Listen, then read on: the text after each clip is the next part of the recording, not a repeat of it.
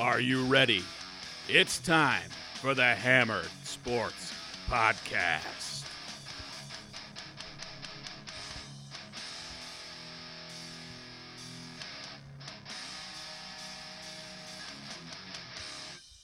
You heard it. It is time for the Hammered Sports Podcast. I'm your host, Kevin Gray, here with my co-host, Tom Abbey. Cheers and happy St. Patrick's Day. Oh, yeah. Beautiful St. Patrick's Day. Sun was shining, near 60 degrees here in Western New York. Yep. We're in the Hammered Sports Lounge. Tom decked out in his leprechaun gear. Ready to roll. Let's jump right in this week, Tom. We've got a loaded card to get through. We're going to give you some picks, some kind of quick picks when we go through the golf and the UFC. Going to give you some March Madness selections that we like. But let's fire it right up with some free agency talk, Tom. Yeah, absolutely. Crazy fun weekend as always when NFL free agency starts. A lot of guys making a lot of money. A lot of owners spending a lot of money. Yeah. I mean, the biggest contract, I'll just get us going. Trent Williams, 6 years, $138 million, $55 million of that guarantee. That's a lot for a 33-year-old tackle, setting the market to say the least. Absolutely. And, you know, the New England Patriots wasted no time spending a lot of money on tight ends, Nelson Aguilar, Matthew Judon, some great signings there in New England. It was a really wild time. You've got the backup quarterback market went pretty quick. You had Dalton. Well, Dalton's going to get a starting job. Fitzpatrick's is going to get a starting job more than likely. Then Jacoby Brissett and Tyrod Taylor both got new teams. Yeah. So that market was moving. There's still some free agent quarterbacks out there looking for jobs that I'm sure will land somewhere. Jameis got an extension, got 1 year. So he'll be competing with Taysom Hill for that job. Yep.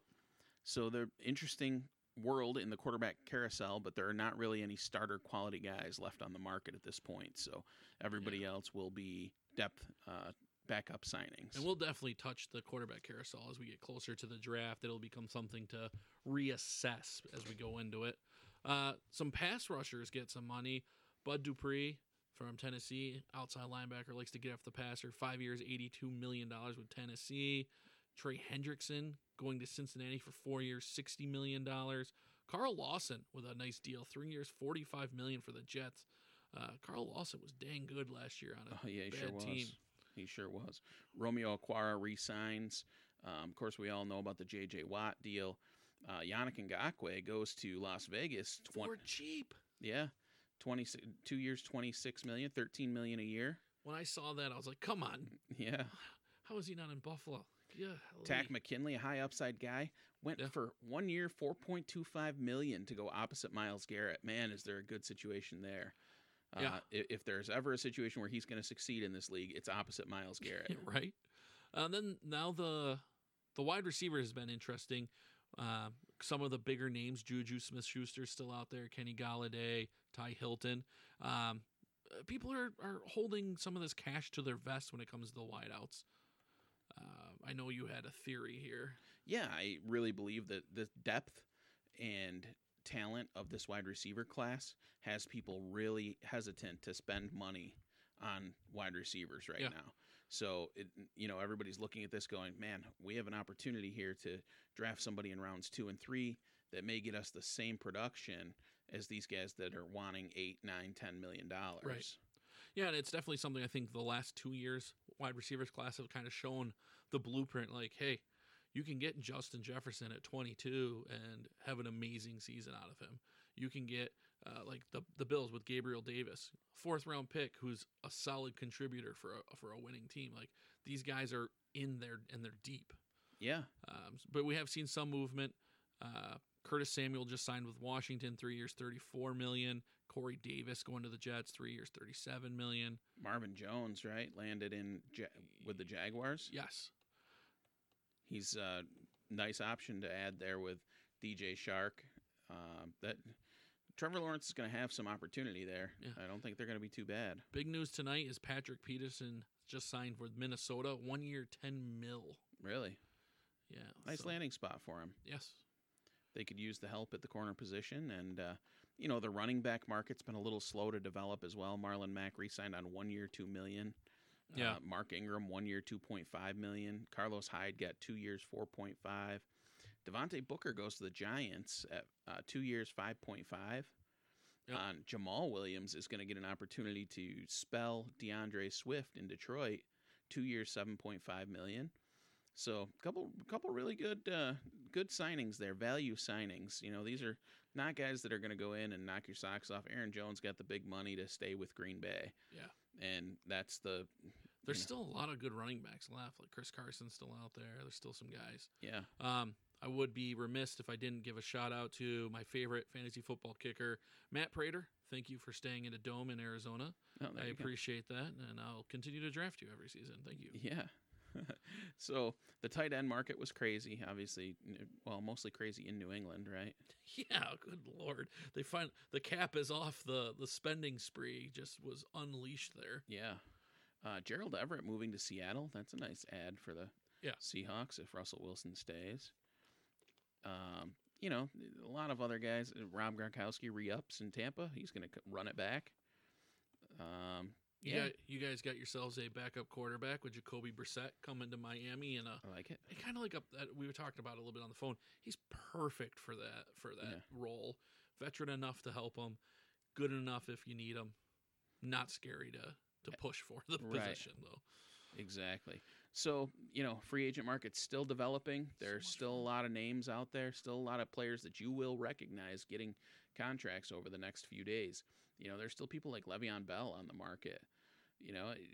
There are names that you will know that you'll be like, oh, wow, when you hear the signing. But it's still developing. Guys, it's been a little slower because of the cap restrictions this year.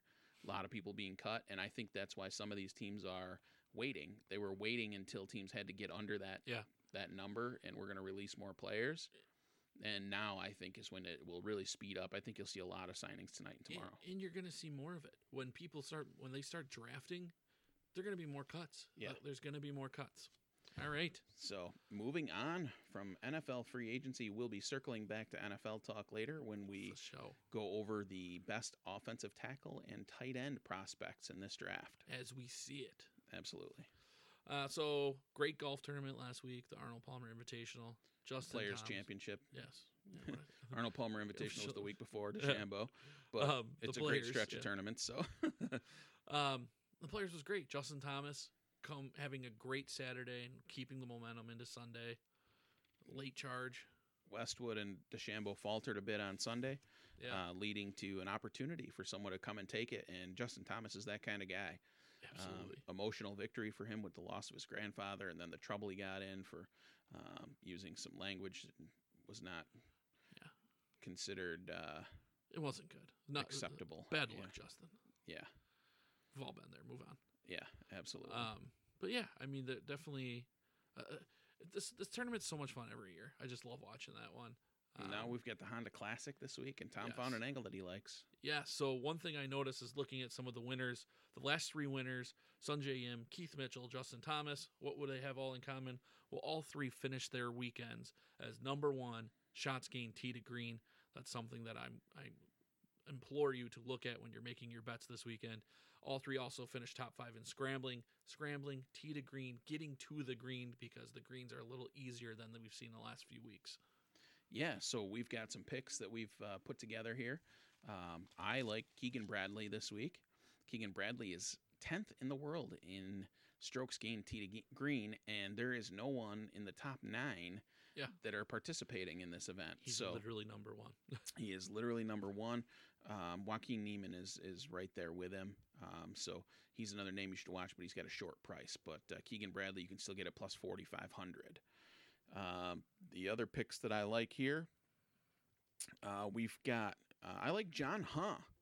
John Huh is number 27 in the world in strokes gained tee to green, which is probably going to put him somewhere around 5th in this field in that category. So I think that this is a really good opportunity for him. I saw his price here a couple of minutes ago. I'll circle back and give you guys the price at the end. Tom, give us a couple of your picks. Yeah, so same concept, right? I'm looking for guys who good irons, get to the green. So Chris Kirk at plus 3,000. Adam Scott plus 2,000, and then a big swing, Russell Knox plus 7,500. Russell Knox has a penchant for winning these tournaments that are wedged in between big events. Yeah, it's what he does, and this is exactly what we're looking at here. Some of the big guys aren't there. It's his time to shine. John Huh plus 7,500. Big swing. Yeah, and Doug Gim, another guy who strikes it very well, plus 5,500. He is in the top 30 in the world in ball striking as well. So these are the players that I like to compete this week. Some nice prices there, and those are the plays that I'm going to have this week. I won't be playing any of the favorites, which is often the case here. I do want to mention, though, when you play a player to win, play twice as much on him to finish in the top 5 because it is worth it. Yes. Coming up just short stings, and I know from experience with Lee Westwood at the Arnold Palmer Invitational, where a ball stops in the divot in the fairway and cost me the opportunity at a very large payday. Correct.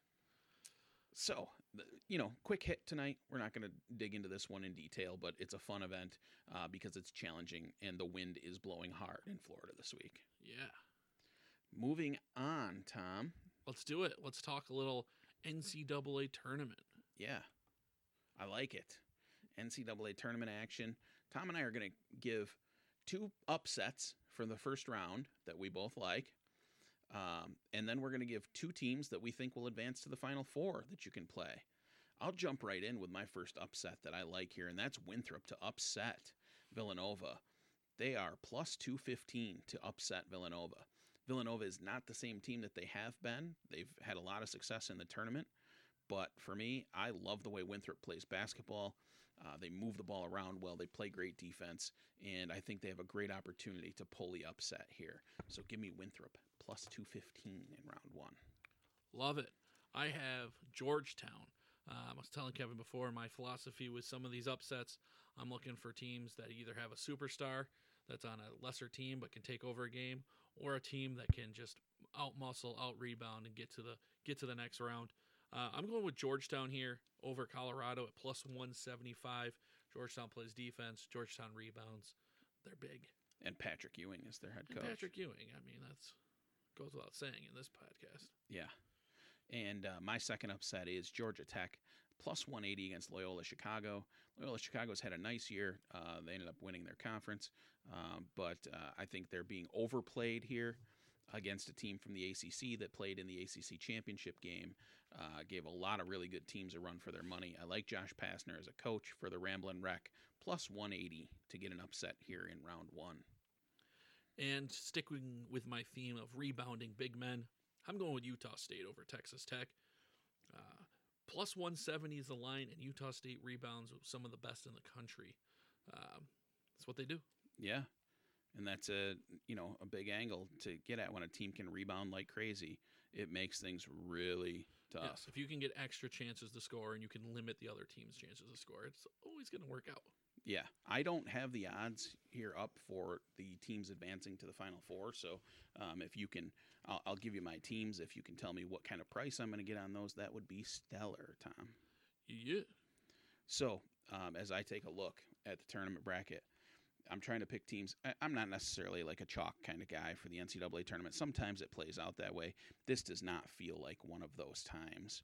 It seems like this may be a year where we could be in for teams springing the big upsets. So I'm going to take an opportunity here. I'm not going to go with a huge upset, but I like Houston to advance out of the bracket with Illinois to the Final Four. I mean, I think that their path is pretty good. They get Clemson or Rutgers in round 2. And then West Virginia could potentially be their opponent in round 3. I like their matchup against all of those teams, and I'm not sure. Everybody likes Illinois a lot, and I do too. But at times they rely so much on their big man to make plays. Yeah. Coburn there, and I'm just not. I'm not necessarily sold on them as a Final Four participant right now. Sure. And I like what Houston's got going on down there. Houston at plus 300. Good. My first one I'm going to go with is a 4 seed or a 3 seed rather, and it's a similar thing. I like their path. I don't see any team that they would have no shot at against in their section. I'm going with Kansas. Kansas, a team who's been there, done that. A 3 seed at plus 1,100. And why is that? Because the Zags. Everyone loves the Zags. Everyone's all about the Zags. The Zags are the favorite, minus 250, which is crazy to think that you're minus money to get to the Final Four and win your West region. But minus 250, give me Kansas to get through, get that upset. All right. And I'm going to go with a 4 seed to advance to the Final Four. And that's the Florida State Seminoles. Damn you. The Florida State Seminoles. I like their path. It's just they match up very well. I'm not changing mine. If Georgetown advances, Georgetown will be going up against a team that does what they do well even better. Yeah. When Michigan advances, when and if Michigan advances, I love the matchup of the bigs of Florida State on the interior. They play tremendous defense. ACC school that played a tough schedule this year, and I don't see. I think that this is the best value that you can grab for a team that has the opportunity to advance and matches up well against the top tier teams in that bracket. Yeah, Michigan and Alabama are not very scary as 1 and 2s. I think Florida State would have more trouble with Texas even than Michigan and Alabama. The Florida State was my second pick too. I should have went with them first. Yeah, but it just makes too much sense. Plus 600 is a little light for a 4 seed. Yeah, but it's because this bracket is wide open. Yeah, any of those top 4 teams would make it, and you wouldn't bat an eye because none of them are that much better than the other. For what it's worth, I'm rooting for St. Bonaventure. Go Bonnies! Yeah. All right. By the way, you can put 2,500 on them to reach the Final Four, plus 2,500. Yeah, that's a long ways to go though. It's a long, tough road. You ain't kidding. So, who's your second choice going to be? It's Florida State. I said I'm not changing. Okay. All right. We'll stand pat. We only gave out 3 of them, but that's, if you're looking for other values out there, guys, Arkansas plays some fun basketball. A lot of pressure. I don't know that they've got the shooting to get it done. Speaking of pressure, Florida State better not get knocked out in the first 2 rounds because we're both on them now. I know. We look silly. Yeah. I'm betting against them. Fade away. Fade them. All right. Yeah. Who are they playing against in the first round? UNC Greensboro? Yeah. All right. Somebody better put a little action on that because with us both on the same team to advance to the Final Four, that could be bad. Yeah. If Georgetown wins, I'm definitely betting Georgetown. Yeah. All right. Let's move on to some UFC talk. We don't want to spend too much time on this UFC. It's a fight night. These fight nights are hit or miss sometimes. Sometimes they're not so bad. This one's not great, but it has a really fun main event. Yeah. And the co-main event is near and dear to our hearts in Western New York. Yeah.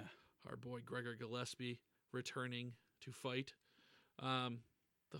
I'd done all this prep work to talk about a heavyweight fight between Tai Tuivasa and Don'Tale Mayes, and Don'Tale Mayes is no longer going to fight as of this afternoon. Who's plugging in, did they say?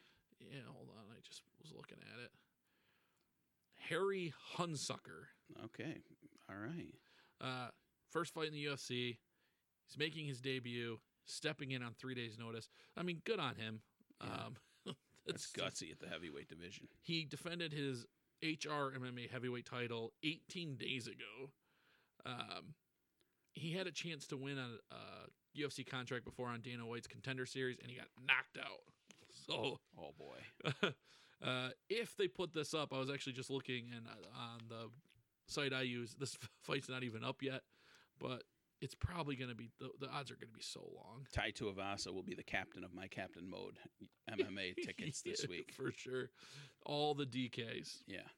So can't lose. I'm going to talk about Gregor the Gift Gillespie against Brad Riedel. Riedel is 9-1, 3-0 in the UFC. Gregor Gillespie 13-1. The pride of Rochester, New York. Absolutely. And coming off a loss to Kevin Lee in 2019, he's on a big layoff here, making his return. He spent some time back here at home in Rochester, met a nice girl, had a nice time here, worked really hard in his brother's basement. I was reading a story about him today, but he couldn't wait to get back to Long Island and continue his training. He is a creature of habit. He works very hard. He has cardio for days. Yeah. And his wrestling skills are phenomenal. So Gregor Gillespie is going to win the fight. He is going to finish the fight. I love our boy Gregor Gillespie in this, and I can't wait to watch it. McGregor averages 7 takedowns per 15 minutes. He's incredible. That's insane. Yeah, and he doesn't even always do it. He had 3 straight fights where he had knocked guys out. Yeah, which unfortunately lulled him into a dangerous situation against one of the best strikers in the world in Kevin Lee. But that happens in the UFC. It tends to. Brad Riddell's, I mean, he's not nobody. He's 8-1. He looks like he has not a lot of UFC fights. Looks like only one under his belt. So it's going to be a big step in competition for him. His one fight he won by decision. So we'll see. I think he has a couple of UFC fights under his opponent. Yeah, and he's got a couple decision wins. Here's another one. Yeah. So it'll be interesting to see, how he handles the step up in class against Gillespie. Let's talk main event. Yeah. Derek Brunson versus Kevin Holland. This fight's a lot of fun. You got a couple top 10 middleweights going at it. Both of them are on 3-fight win streaks. Both of them are kind of taking strides to be up and coming in this. Brunson has been on a tear. Yes. This is a guy who, had some moments in his career where he was taking losses, but he has really turned a corner recently. So I'm very impressed with his recent performances, but Kevin Holland has been great too. Yeah, Kevin Holland's last time out KO'd Jacare Souza, who we've all seen, and he's pretty good. I don't know if you guys have seen that knockout. If you haven't, go back and watch it. He knocks him out from his back. Yeah. And then that was the fight before that. He submitted a guy from his back. So yeah, he's super talented. He's a dangerous, dangerous man. And the fight odds are Kevin Holland is -170, so you can get Derek Brunson at +140. Interesting fight. I mean, I lean a little bit Holland's way, but I don't know if -170 is as far as I would go. Yeah. Not me, man. I'm on Derek Brunson here. His 2 losses were to. I mean, he did lose to Jacare Souza. He got head kicked, and then he lost to Israel Adesanya. Prior to that, losses to Anderson Silva and Robert Whittaker. Yeah, I mean, we're talking about the best of the best. But he knocked out Daniel Kelly. He knocked out Lyoto Machida. He beat Elias Theodoro, who boring ups fights. Ian Heinisch has been one of the hot prospects out there, and he won a unanimous decision against him. And then he knocked out Edmund Shabazian, who was supposed to be the hottest prospect there was coming out. So Derek Brunson is on a tear right now. He is very good, and I like Brunson to pull the upset. He's hard to turn down at +140. Like I said, I'd give the little bit of an edge to Holland, but it's not -170. That's too much. Yeah. Should be a fun free card this weekend, so I'll be enjoying that on Saturday night. Absolutely. Along with it, I will have the double box action going with some college hoops and watching our boy from Webster go out and reclaim his place in that lightweight division. Now is the big question.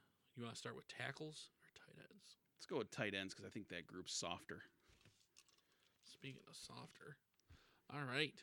Yeah, tight ends there. Want to start at number 10? Yeah, I think that's what we did last. And work our way down 2 at a time? Yep. It's almost like we've done this before. Yeah. So, a little bit. I'll get going. Want me to go? Yeah, go ahead. Let me go. My number 10 is Miller Forrestall, tight end on Alabama. He's big, 6'5". I'll be interested to see if we get an updated weight on him. As I was looking around for it, I saw 245. I saw 235. It seemed to be kind of all over. But he's big, physical from Alabama, willing blocker. I think this... let me just say this. There's a chance that only 6 or 7 of these guys even get drafted this year. That's right. These guys I'm giving to you right now, you may never hear their name. They'll probably catch on somewhere because there's always a need for tight ends. And it depends on their skill set. I mean, like my number 9 guy is going to make it in the NFL because he blocks. Yeah. So he's gonna fit somewhere as a third tight end. Yeah. Forrestall is a guy who, in a different offense, might have been more explosive, but with Alabama and all those wide receivers, he really didn't get a chance to do much. Right. So that's why I have him at 10, because I think there's a chance that he's better in pros than he was even in college. All right. Number 9. I have Pro Wells, tight end out of TCU. Another good size, 6'4", 250. Let me see here. So again, he was supposed to go to Marshall. He stayed out. This is another guy who has ability to play a little bit of H-back. He blocks pretty well at TCU. Nothing explosive, though. But I think he's a little more well-rounded than Forrestall. Forrestall seems to be a little bit of a... If he develops into a good pass receiver, that's where he's going to be. His blocking based on his size probably won't be a strong point at the next level. Yeah. Pro Wells, though. Yeah, I like Pro Wells. What a sweet name. You'll hear his name again later. So my first pick at number 10, I have Matt Bushman from BYU. Matt Bushman is a guy who he made plays on the field. He's 6'5", 240. He does a really good job at settling into zones, finding the open space, and winning contested balls.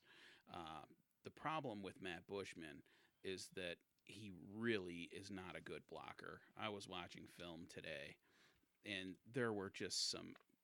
It's an effort thing with the blocking, man. I mean, his guy makes the tackle way too much. He doesn't look to finish. He's too big and too strong and old to not get more. Yeah, of course, he's a little bit older guy. But I mean, Bushman he had an Achilles injury. You know, it was scary. But this is a guy that has an opportunity to play in the next level. In 3 years, he caught 125 passes for 1,719 yards and 9 touchdowns. Production. So he's gonna catch on somewhere, I believe, and get an opportunity to play. Number 9 for me is Ben Mason. Ben Mason is from Michigan, and he played a lot of fullback, but he's 6'3", 254.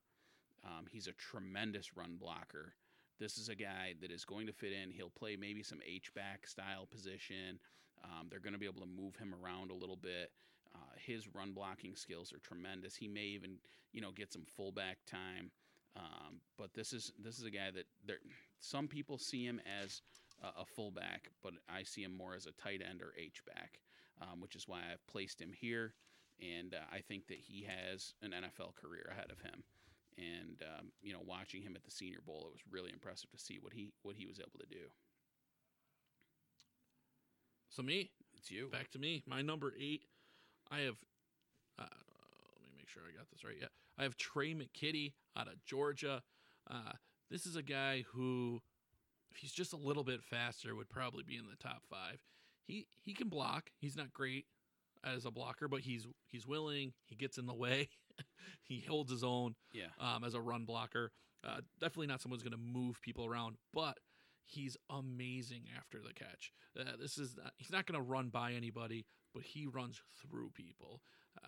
He's not going to be somebody who's running seam routes and pulling away from linebackers with his speed, which is, I think, the biggest thing keeping him down at 8. But catch the ball, make a move, go. Not going to go down the first time somebody puts their mitts on him.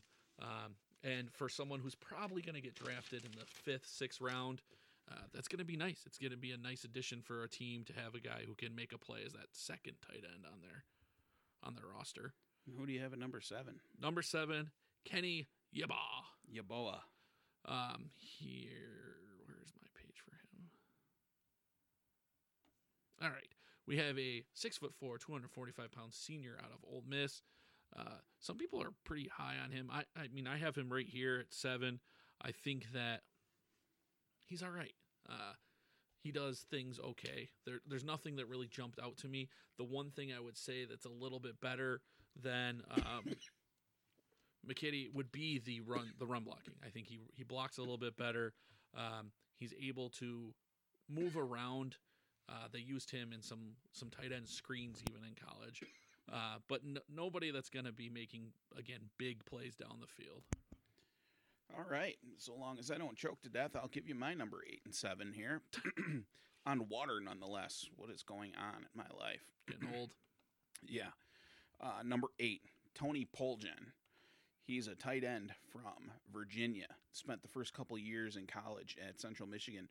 This is a player that was the Gatorade Michigan Player of the Year in 2015 coming out of high school. He played quarterback and put up monster numbers. Passed for 6,000 yards, rushed for 3,100 yards. 58 passing and 58 rushing touchdowns. He was a top 17 recruit, 17th rated recruit in Michigan that year. He just made the transition to tight end 2 years ago. This is a guy who he caught 38 passes this year and 6 receiving touchdowns. He's 6'7", 265 pounds, and he's an athlete. And it's going to be an opportunity for someone to mold this player into a good NFL tight end. I love the athleticism that he shows, and I love that he's starting to pick up this tight end position over the last couple of years. I think his ceiling is so high from where he'll be selected if he is drafted at all this year. So Tony Poljan, it's a name to keep your eye on. This is somebody that could come from out of nowhere like so many really good tight ends do. Then we've got Hunter Long at number 7 for me, tight end from Boston College. Listen, he's potentially rated higher by some other people. Like me. 6'5", 254, big wingspan. He's pretty big. And the big thing with him coming out, he was only like 235 pounds. He's put on some weight over the last couple of years. I really like what he does. He seems to find space really well. But I'm just not sure about any explosiveness out of him. He feels like kind of a road grader type tight end for me. He did catch a lot of passes. He caught 57 passes for 685 and 5 touchdowns with BC. Finished his career with over 1,200 yards receiving and 9 touchdowns. Production was pretty good in the volume that he caught. I think that, again, speaks to his ability to turn and find spots in zones. But I don't necessarily see him as able to stretch the field or create explosive plays. But I think he does. He blocks fairly well.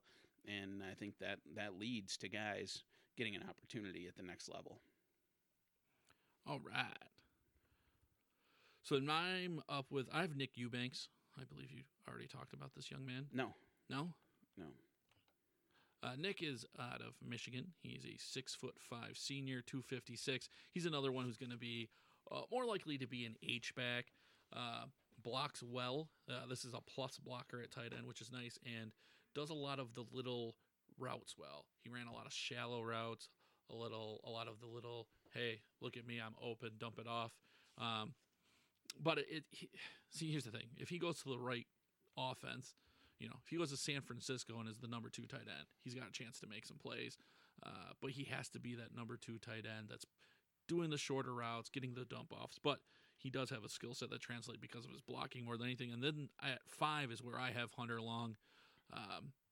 Everyone loves Kyle Pitts, right? Kyle Pitts is great. Well, which tight end had the most targets in college football? Hunter Long. Which tight end had the most receptions? Hunter Long. I mean, this guy was very productive in college. Why do I have him at 5? For the same thing Kevin mentioned. He doesn't have that elite ability to take a ball and just take off and run away from people. He's not going to run those seam routes that scare the hell out of defenses when they're in cover 2. But you got a 3rd and 6, 3rd and 7. This is your guy. Yeah. This is your guy. He's going to be a solid, productive tight end in the NFL. He'll probably start as tight end 2, may be able to work up to the starter, the featured tight end in a good offense. But 685 yards and 5 touchdowns is nothing to sneeze at when, Boston College, all they do is run the ball. Yeah. So he's good. All right. My number 6 tight end is Pro Wells. Pro Wells made some really, really good explosive plays at the college level. He's flashed that athleticism that so many people are impressed with. He's got really good size. He made an amazing catch in the corner of the end zone in a game last year. He's just flashed some major ability. He's raw, but he has the opportunity to be very, very good. So I really like Pro Wells here. And then at 5, I have Kenny Yeboah here. He is your stretch the field guy. He lines up in the slot a lot, but he's a mismatch problem. He is a downgraded version of what Kyle Pitts and Mike Gesicki and those type of guys do. Just not really inline guys that are going to be blocking on running plays, and you're going to be happy with that. This is the kind of guy that you want to get a mismatch against a safety that is going to struggle to keep up or catch the high point that Kenny Yeboah will be able to do. All right. So number 4, I have my boy Tommy Tremble out of Notre Dame, in case you didn't know. Got a lot of things to say about Tommy Tremble. 6'4", 250. This kid's number one thing he has going for him is he's a freak athlete for his build and size. He's kept being behind other big tight ends at Notre Dame. I think if he had run it back one more year and got a year to be the number one guy, it could have been different. But with Michael Mayer being there, I think he decided to bounce. But a super plus athlete, we'll see what his career develops. But this is a guy who's going to be like Kyle Pitts. He's going to be out in the slot. He's going to be split out a lot. He's not going to be inline blocking very often, but he's someone who you can create mismatch problems with safeties and linebackers.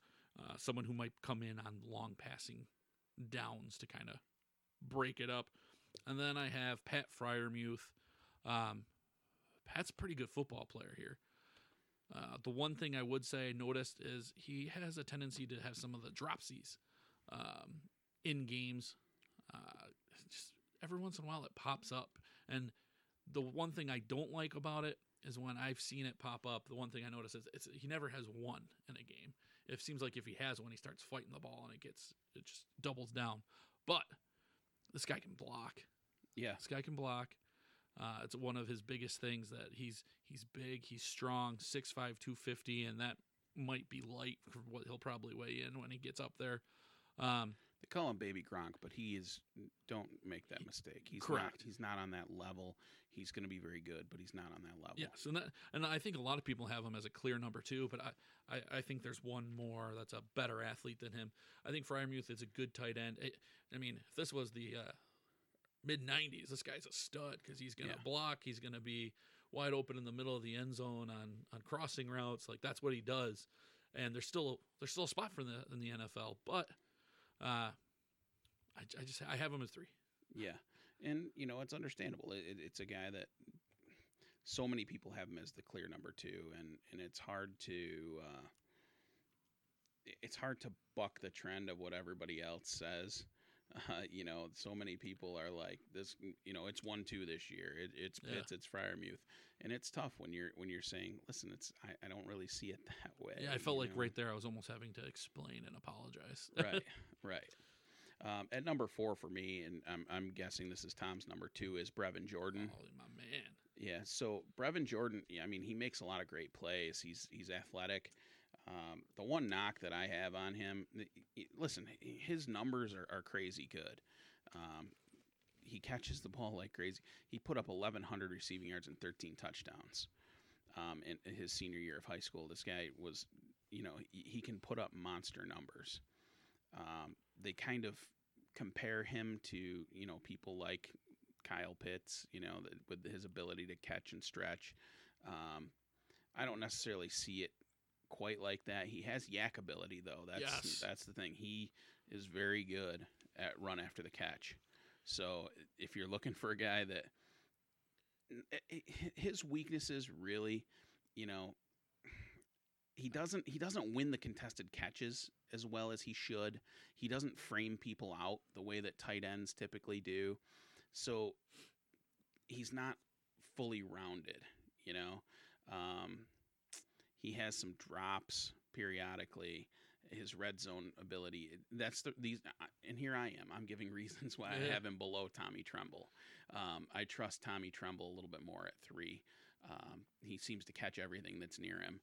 I like the hands of Tremble, his athleticism, and I think that he can develop as a blocker. I know he hasn't done much of it yet, but I think he has the frame to do it, and will have an opportunity to become a versatile weapon at the next level. So I have Brevin Jordan 4, Tommy Tremble 3. Love my boy Tommy. I do have Brevin Jordan at 2, and it's the run after the catch. He's so good at it. He's so productive. This is a guy who started tight end late, got to college and they're like, hey, do you want to play tight end? He's like, sure. So he's new to it still, but his athleticism shows time and time again on film. There's one play that I just watched like 5 times where he catches the ball about 6 yards down the field, but in like the flat, hurdles a corner, and then the safety comes up and he trucks the safety. This is what this guy brings you. He brings a play where it's a 5 yard. Let me just get it out here to Brevin, and now it's a 50-yard gain, and he's going to be able to do that in the NFL. He's got speed, I think. And disclaimer: Kyle Pitts is my number one, and where Kyle Pitts has elite speed and size and jumping ability, Brevin Jordan has the elite ability to run after the catch, create plays out of nothing. Kyle Pitts is more valuable because it's more consistent.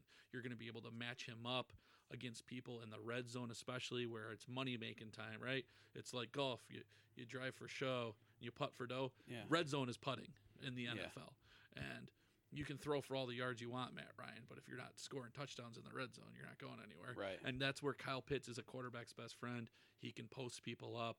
He can run those slant routes and get in front of somebody and just flash a huge 6'5", super long wingspan target for your quarterback. His catch radius, man. Yeah. Any quarterback whose team gets them should give their GM like a car. Because they're going to make them a lot of money. He's going to make their quarterback so much money. Yeah. And I really think it's Kyle Pitts is one just because the elite ability to do something that's very important in the NFL. Brevin Jordan's just fun, young yards after the catch, and he's still learning tight end stuff. Like his route running is not that great. So when he gets good at it, which he has the athletic ability to, he could be really dangerous. As I had Isaiah Simmons as the best player in the draft last year, I think Kyle Pitts is the best player in the draft this year. I do. It's not going to be valued that way by anyone because of position value of the quarterback. But for me, I think Kyle Pitts is the best player in this draft. His unique ability to catch everything around him and create separation at his size is, I don't want to use this comparison, but I'm going to. He's like Calvin Johnson. He doesn't quite have the same speed that Calvin Johnson did, but this guy is like Calvin Johnson that plays tight end. Yeah. He is unreal at going up and getting it and creating separation. I think that as he refines his route running, he becomes, tight end 1 in the NFL. Yeah, we were talking about Kyle Pitts before, and the one thing that's exciting is if he goes to a team that runs a lot of spread, the kind of matchups that he could create, he could just be a terror for someone. And who'd you have too? Pat Freiermuth. Pat Freiermuth. I like Freiermuth there. It's his blocking ability that does it for me. So good. His blocking ability does it for me. Yeah, you don't see many tight ends who are that good at blocking anymore. Even if he struggles in some other areas, his elite blocking ability is going to be such a huge value for people, and he is good enough. He's really good at catching, being a receiver, getting open and stuff, but he's not the best in this class. He's probably fourth in this class, when it comes to receiving as far as tight ends go, but his blocking is far and away number 1. Yeah, I just feel like he's limited and as a receiver. Like he's going to catch the ball most of the time, but he doesn't give you any of that elite athleticism anywhere to do anything special. Absolutely. So we're going to move to offensive tackle right after we take a quick break. So we'll be back with you in, your world about 4 seconds. I wonder how many of the top Welcome back. Tom was in the midst of some Ryan Fitzpatrick love on his phone. And I caught him off guard by hitting the record button. Hey, guys. So nothing to see here. Nothing at all. Let's talk about the offensive tackles, Tom. We've got, 10 to go. So this will be, I think, a really good, deep offensive tackle class. Some of these guys won't stick a tackle, by the way. Some of these guys will be guards at the NFL level. We were talking about this before. This group, the tight end group probably has 4 or 5 guys who are real bona fide prospects that have a chance. This group is probably deeper than this 10 we're about to go over. And with that, depending on your cup of tea, some of these guys can be all over the place. So, I'll get us started. Okay. I got a guy ready to go at number 10. It is Jackson Carman. Jackson Carman, tackle out of Clemson, 6'5", 345. This kid's really good. Obviously played with a great high-powered offense. He's been in big games. He's played a lot of games for someone at this stage of his career. The one thing that kind of pulls him down is he's probably going to be a guard in the NFL, which limits his value, right? So still a very good player, has a chance to be a very good guard in the NFL. He goes from being an undersized tackle to a big guard, and I think that's where some of these guys get moved there. So Jackson Carman, for all those reasons, I mean, it seems like a no-brainer to me. And then Alex Leatherwood's going to be my number 9. Alex Leatherwood, again, Alabama. This guy's a senior, 6'5", 312, and I think it's a similar thing. He was very good at pass protecting for Alabama. He played right tackle, ended up moving to left. The one thing I would say with him is he's probably also going to be moved to guard. I just think based on his height and his arm length, this is going to be somebody who's kicked inside, so that limits his value and keeps him down here. But both of these guys have seen it, done it, been there, got the T-shirt, and are very good athletes for their build and size. But because they're probably getting moved to guard, they're down the list a little bit. Yeah. For me, number 10, Spencer Brown, tackle from Northern Iowa. 6'8", 314 pounds, 82.5-inch wingspan. He has all the size and athleticism that you would look for. He has not faced the level of competition that people would like to see. Yeah. The big concern is, will he be able to manage at that height? Will he play too high? Will guys that are like quick twitch, bend type of edge rushers give him a hard time? And will he be able to manage against counters? Will he be so high that guys can bull rush him? But I think that he has a lot of tools, and I think he fits as a day 2 or early day 3 prospect here. And I think that he will be drafted. He will get an opportunity. Oh, yeah. And I think he will start at some point in his NFL career. I think he has right tackle all over him. Yep. I think we've seen the taller men getting moved to right tackle. And I think that's kind of where he fits. This is somebody I looked at, too, that I'd probably have at 11 or 12. Just I like a lot. I mean, his size it's awesome. Yeah. I think it's just something that he has to work on catching up to the speed of NFL pass rushers a little more than some of these other guys. Absolutely. Number 9 for me, Liam Eichenberg from Notre Dame. 6'6", 302 pounds. He's large. He's strong. He does a good job with, understanding what's happening in front of him. He positions himself well. He picks up stunts and blitzes really well. Keeps his feet moving. I think that, the thing that he's going to have trouble with is I'm afraid that the speed rushers might be able to get around him. And I don't know if he can anchor really well enough against the guys who go speed to power. So I think that there is an opportunity for him to be a starter in the NFL. I'm not sure that he'll stick as a left tackle either. He may move to right tackle at the next level. He was a 4-star recruit. This was a guy who, was really, really good recruit, and he played really well.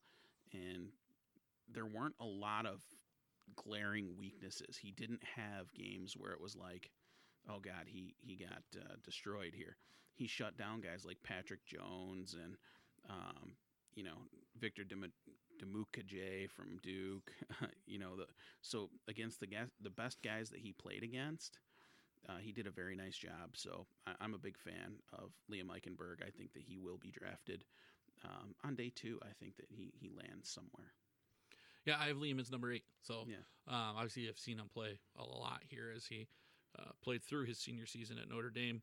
A better run blocker than pass blocker, and I think it's for some of those same reasons you said.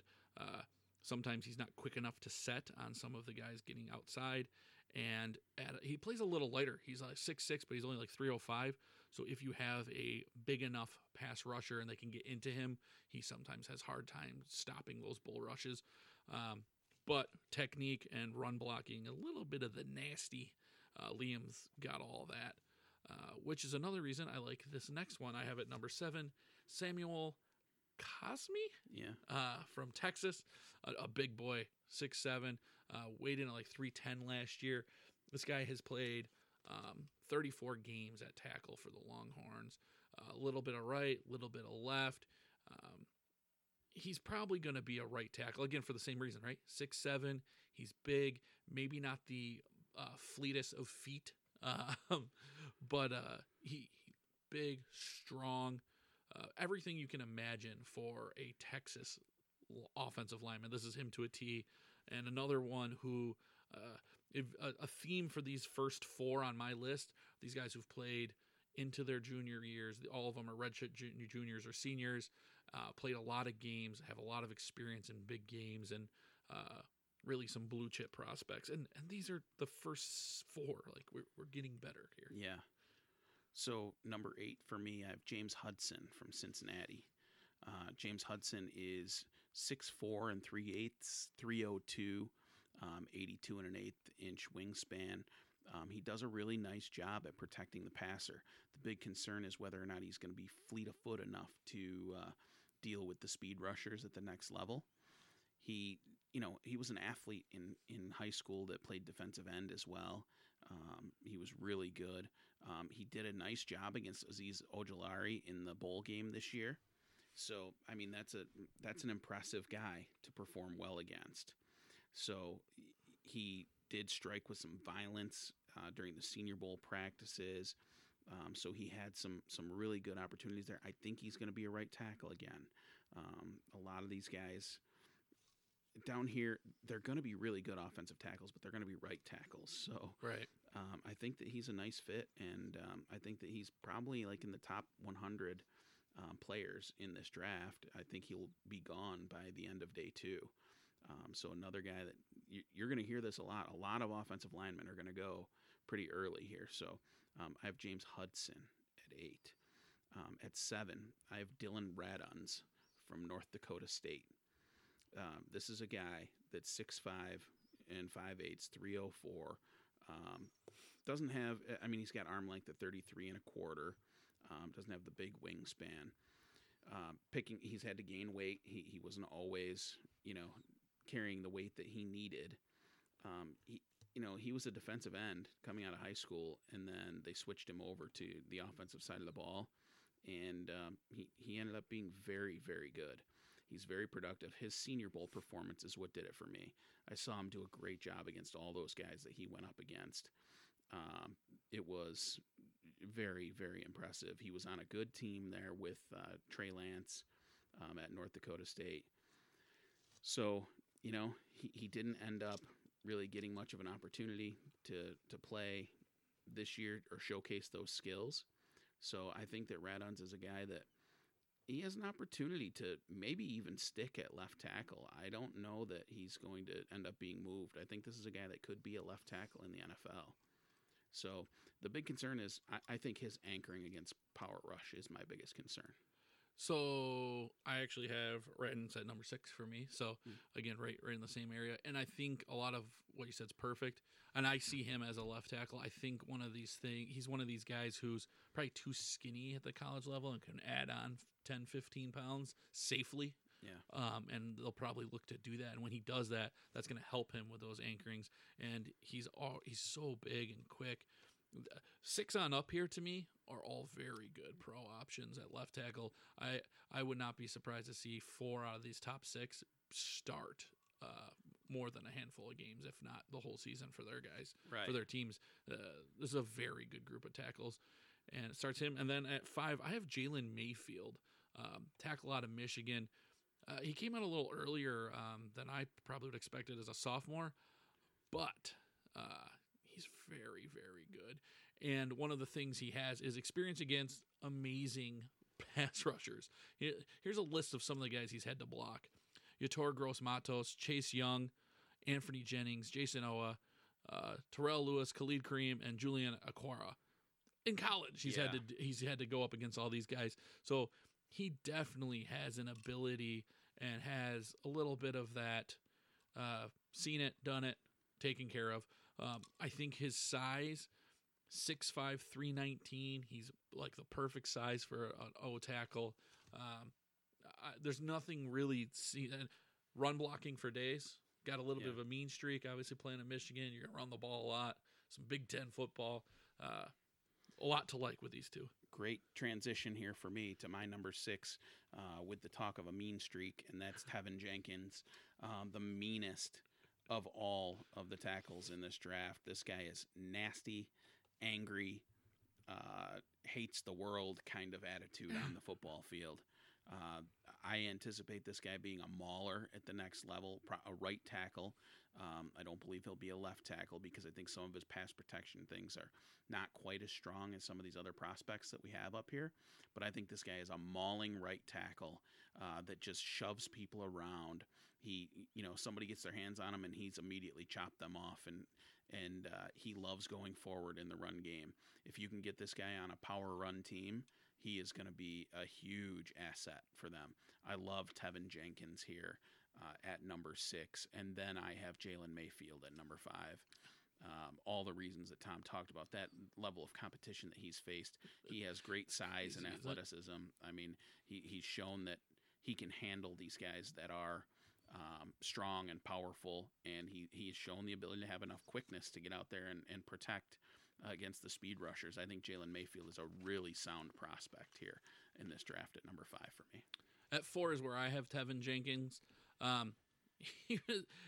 There's some people you hear like, oh yeah, he's got a mean streak or whatever, and then there's some people that when you're watching it just is constant.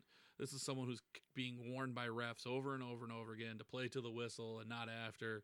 This is someone who's taking his man to the ground and then keeping them there, not just letting it be. Yeah.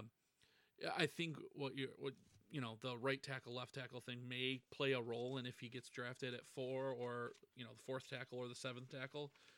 It could be anywhere in there based on where some of these guys see them, because that's a big difference when you're talking about draft stock as far as all that goes. Right. So yeah, but I have him at 4. He's fun to watch. Yeah. Number 3, Christian Darrisaw. This kid is another big guy, obviously, right? O-tackle, Virginia Tech, 6'5", 315. He's going to be a left tackle in the NFL.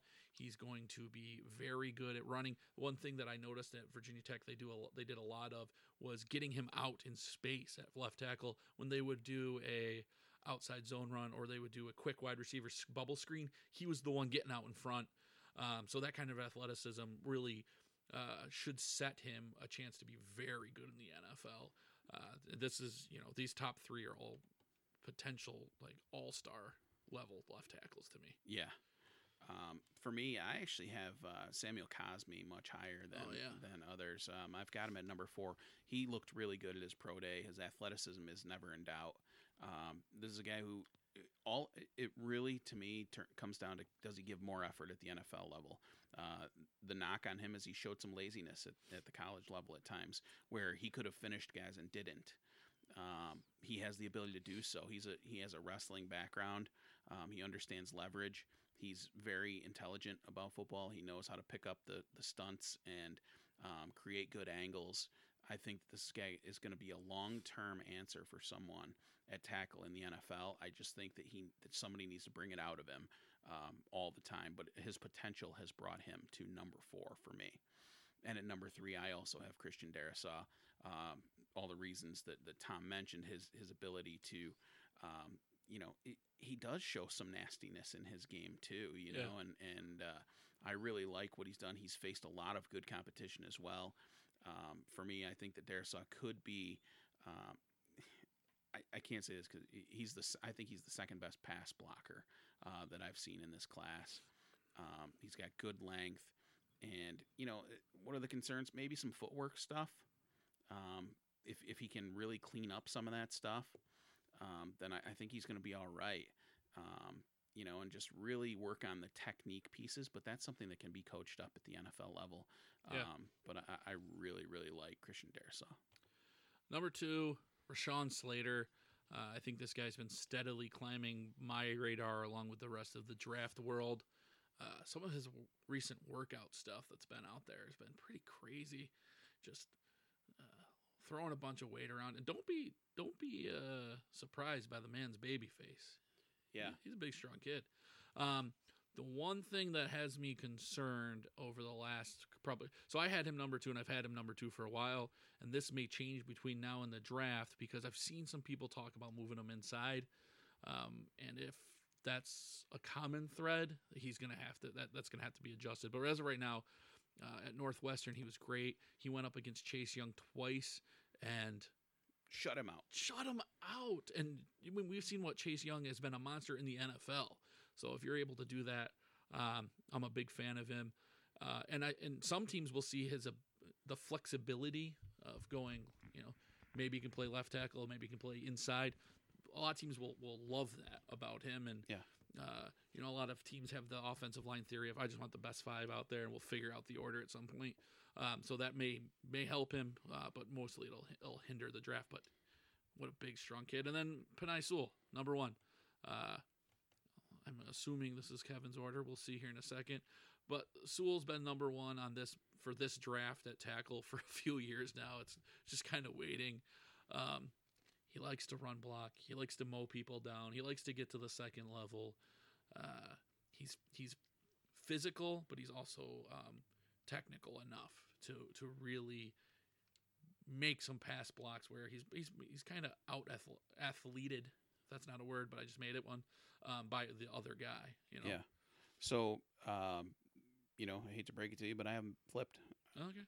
I have, I love Penei Sewell and what he brings to the table. The difference between these two for me is when you watch Rashawn Slater just shut down guys like Chase Young, just absolutely control them, and there's not even pressures coming from someone who dominates at the NFL level the next year. Slater kind of slid down people's radars a little bit due to his, opting out of this past season. His workouts show that he has not quit working hard. He's performed extraordinarily well in his workouts. The guy looks the part.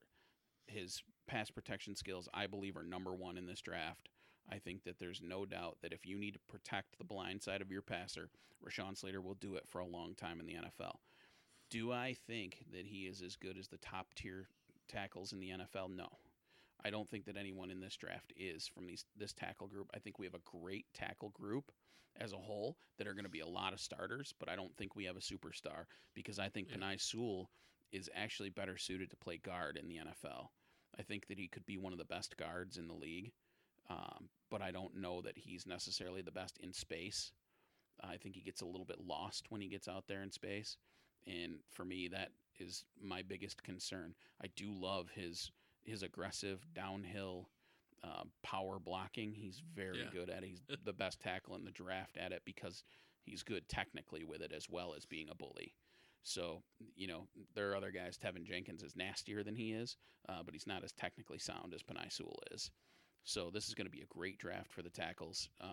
If you need one this year, take any of these top 6, 5, 6, anywhere in there. I think you've got an opportunity to have somebody that can be there, right tackle or left tackle. But this is a really strong draft. All right. And that's going to be a wrap for the show tonight. Yeah, next week. What do we have next week? We have some World Golf Championship. Yep. Always a fun time. We got a preview of UFC 260. Great card coming up for that. We're going to check in on March Madness. We'll do something fun for the second weekend, similar to what we did here. And then what draft people are we breaking down? We're going big boys. We're going interior offensive linemen and interior defensive linemen. Interior defensive line are both some of mine and Kevin's favorite to just watch these big boys move people around. So much fun. They're the best. So we'll be doing that next Wednesday. All right, guys. It's been a fun episode tonight. Hope you guys all enjoy it. Catch us all next week for the continuation of our draft preparation. See y'all next week.